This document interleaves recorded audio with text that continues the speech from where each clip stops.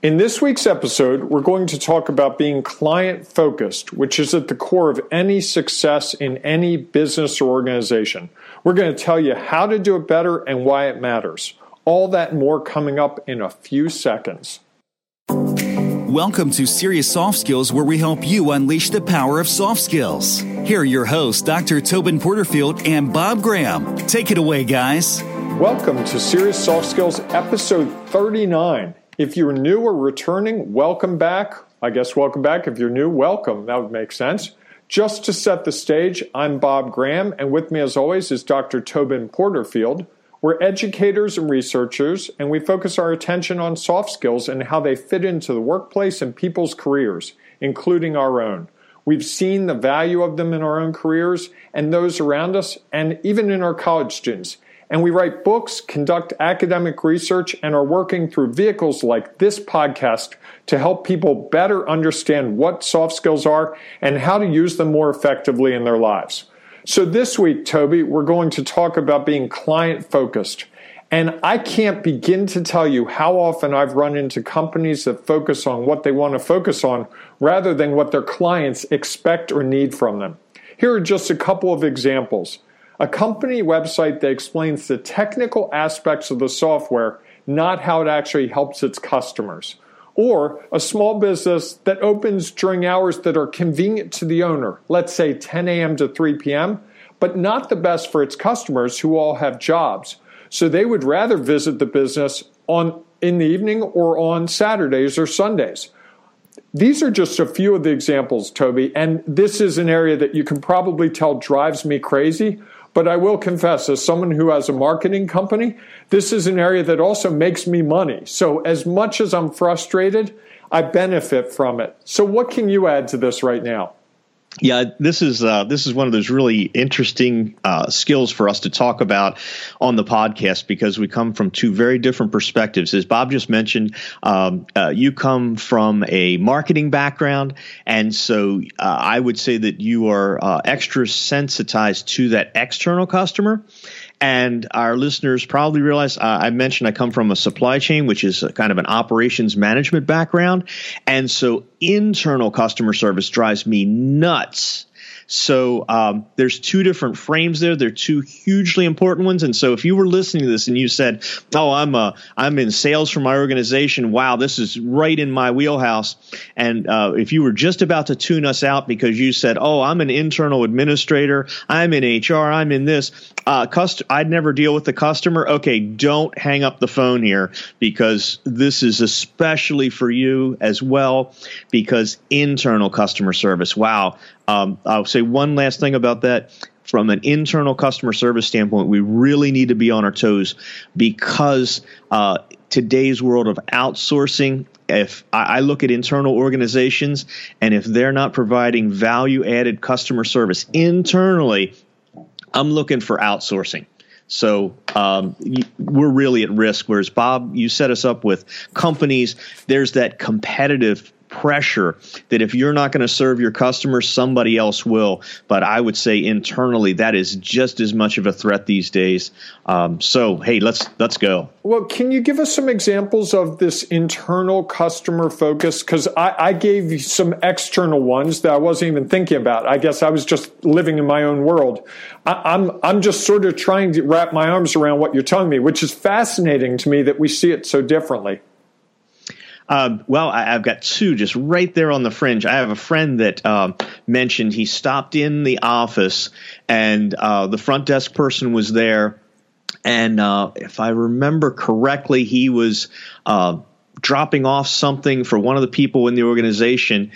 And there was I think a jar of mints on the desk. Does this sound familiar?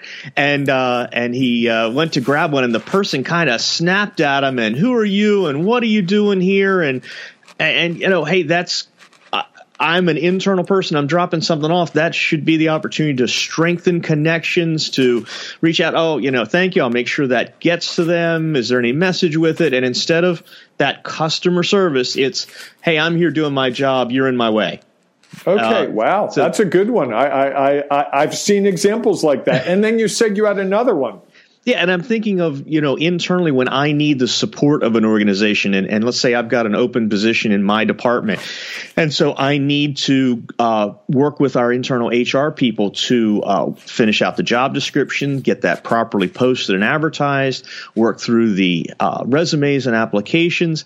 And so if that HR person I'm working with takes a customer-focused approach and they look at me as an internal customer, I believe they come to the table and say, hey, I'm an HR professional. I have all this knowledge that you probably don't have. Let me help you write that job description correctly. Let me help you set the salary range appropriately so you're going to get the right person for the job, instead of the flip tone of saying, hey, you didn't fill that out right.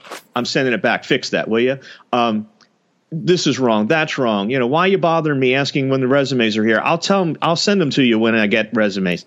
And that lack of customer focus internally just sours the whole experience, and also probably doesn't get us our best result.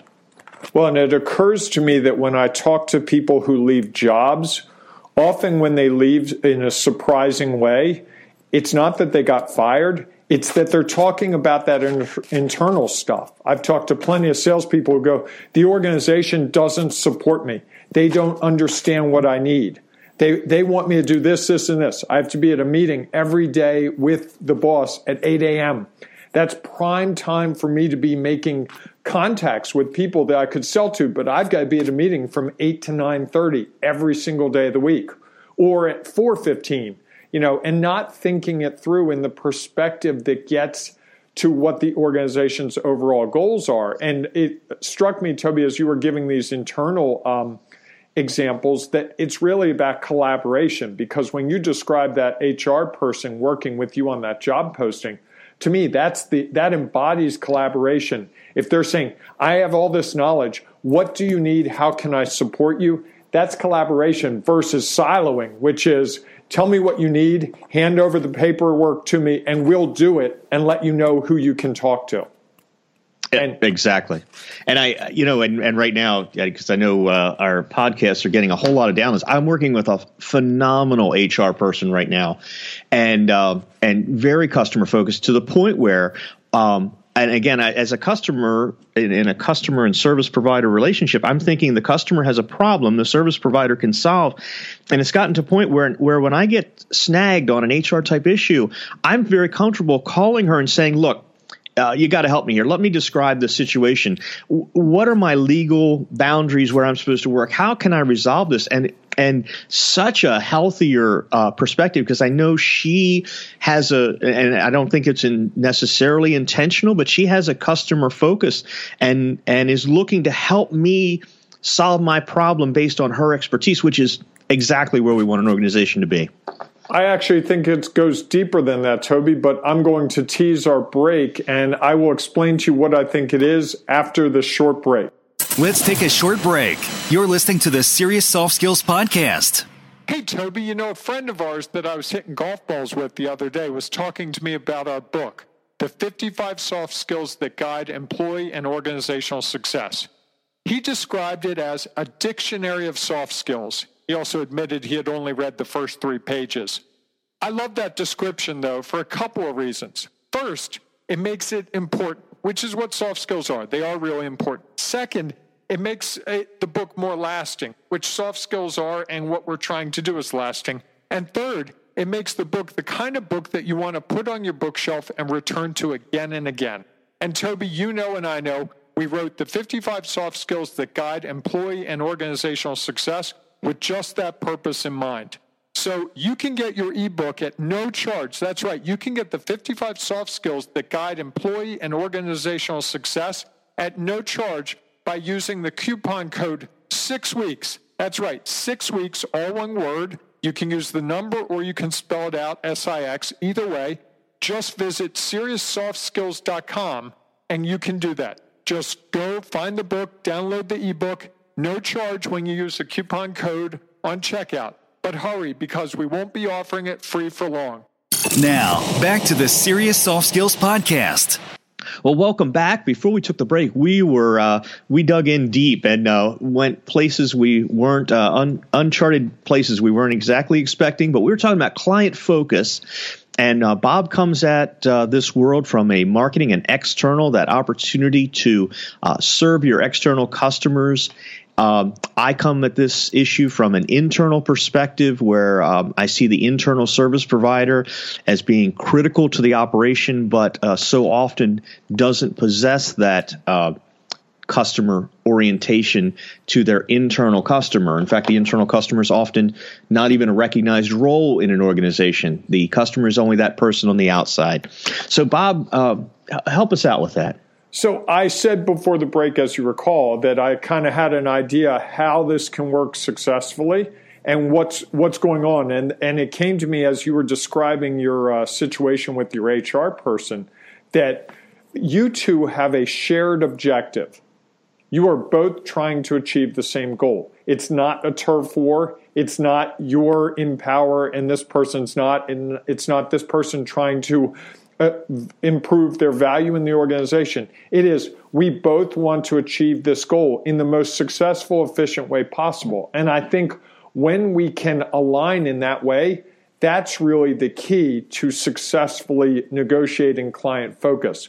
Whoever that client is, it's wrapped in the bigger idea of achieving goals. And I think that's where organizations often internally struggle because they don't say, it just popped into my head. A great example would be the fast food restaurant that says we are going to serve every drive-in customer in 2 minutes or less from when they place their order. If you have that goal, everything sort of falls into place really easily. That means the fry person has to be doing it really quickly. That means the burger person has to be on their game. That means the person handing the money back has to be efficient. And that when breakdowns occur, the tasks are assigned and you can work together and say, oh, we have a problem here. That was 2:05, not 2 minutes. And you see that in fast food, and you see that, I know, in other service organizations, they have a real key focus to achieving a goal, whatever that time is. And so maybe that's where we need to start in terms of client focus is who are all the clients that we're working with, and that could be as well as external, which I tend to think about, also the internal clients, and what are their needs, and how do we satisfy them, and sort of, I picture a big whiteboard with all these clients listed, and then trying to figure out which ones align, because sometimes the external and internal clients have the same goals and same needs, and sometimes they differ greatly. And I can't think of any organization I've ever worked for that's looked at external and internal clients to that level, to really sit down at a retreat or a morning meeting and say, hey, here are all our clients. What do they need from us, and how can we best deliver it? So perhaps that's a starting point for organizations to really say, hey, what is it we deliver and to who and how? And figure out where there are similarities and where there are areas where you go, oh, wow, we're dropping the ball. Because I know with my marketing company, often when there's a lack of customer focus, it's real apparent because sales are down. When you have a customer focus, sales are good. When you have an internal customer focus, I would think you see greater efficiency. Right. I love that that focus. If we're all kind of rowing the same direction, we kind of get that. Bob, I think that brings us around really well because in the beginning you had mentioned about how that marketing and sales focus, if you're not meeting your customer, that external customer's needs, and scheduling to meet those needs, where that really falls off. And I think that's kind of that key focus is what are we providing, how are we providing it, and then if you align the organization, then it's not just that external salesperson who is the only customer service provider in the organization, and suddenly sales are down, so it must be that sales and marketing group. No. Sales are down because they're out there selling, but the warehouse wasn't filling orders, and the buyers weren't purchasing enough product to have available, and the delivery drivers aren't getting the product out. So it's not a single point of failure. it's a failure somewhere within a process that the whole organization's around. And I think some organizations, though, also have such a large presence. And we've mentioned, we work in a university environment, and our customer, some would see, and I'd say appropriately, is the student is our customer. And how do you deliver that excellent student experience? Well, that's everybody. That's the people that manage parking. That's the people who manage the facility. That's the instructors. That's the administrators. And it's a little harder for the HR person unless they've really been helped in understanding their role in all this, because they're so far removed from that student experience. But it's how those people are recruited and hired. And so HR plays a critical role in that. And so sometimes we need to help everyone in the organization realize their contribution to that experience. So what a challenging topic we've dove into today. I also think, Toby, it's sharing successes with people within the whole organization. So at one point in my career, I was doing some outreach to community groups. And I was coming back from those community group meetings and giving feedback to everyone in the organization about what people were saying about what we did, because they would be like, they said that? These people had this belief that we were not doing as well as we were doing. But I would go out, introduce myself, and people would say, "Oh, I love your company. Oh, you do great stuff. Oh, this is amazing." And the people in the office had no idea. So bringing that feedback to them really helped them see the footprint that they had, and reminding everyone within the organization that every single person is a participant in that customer experience. That client focus is really key to success in any organization. Great. I think, Bob, this is a great place for us to stop. Let people digest that a little bit. That's it for this episode of Serious Soft Skills. Remember, get our ebook. We gave you a coupon code during the break. Use that. Next week, we're going to jump into another one of the 55 soft skills, so tune in to find out which one. Until then, thanks for listening. Good day and good soft skills. You've been listening to Serious Soft Skills with your hosts, Dr. Tobin Porterfield and Bob Graham. If you like what you hear, then take a moment to review us on iTunes. Looking for more insights on soft skills? Then check out our website, SeriousSoftSkills.com, for blog posts, newsletters, and other resources. And look for a new episode of Serious Soft Skills every Wednesday.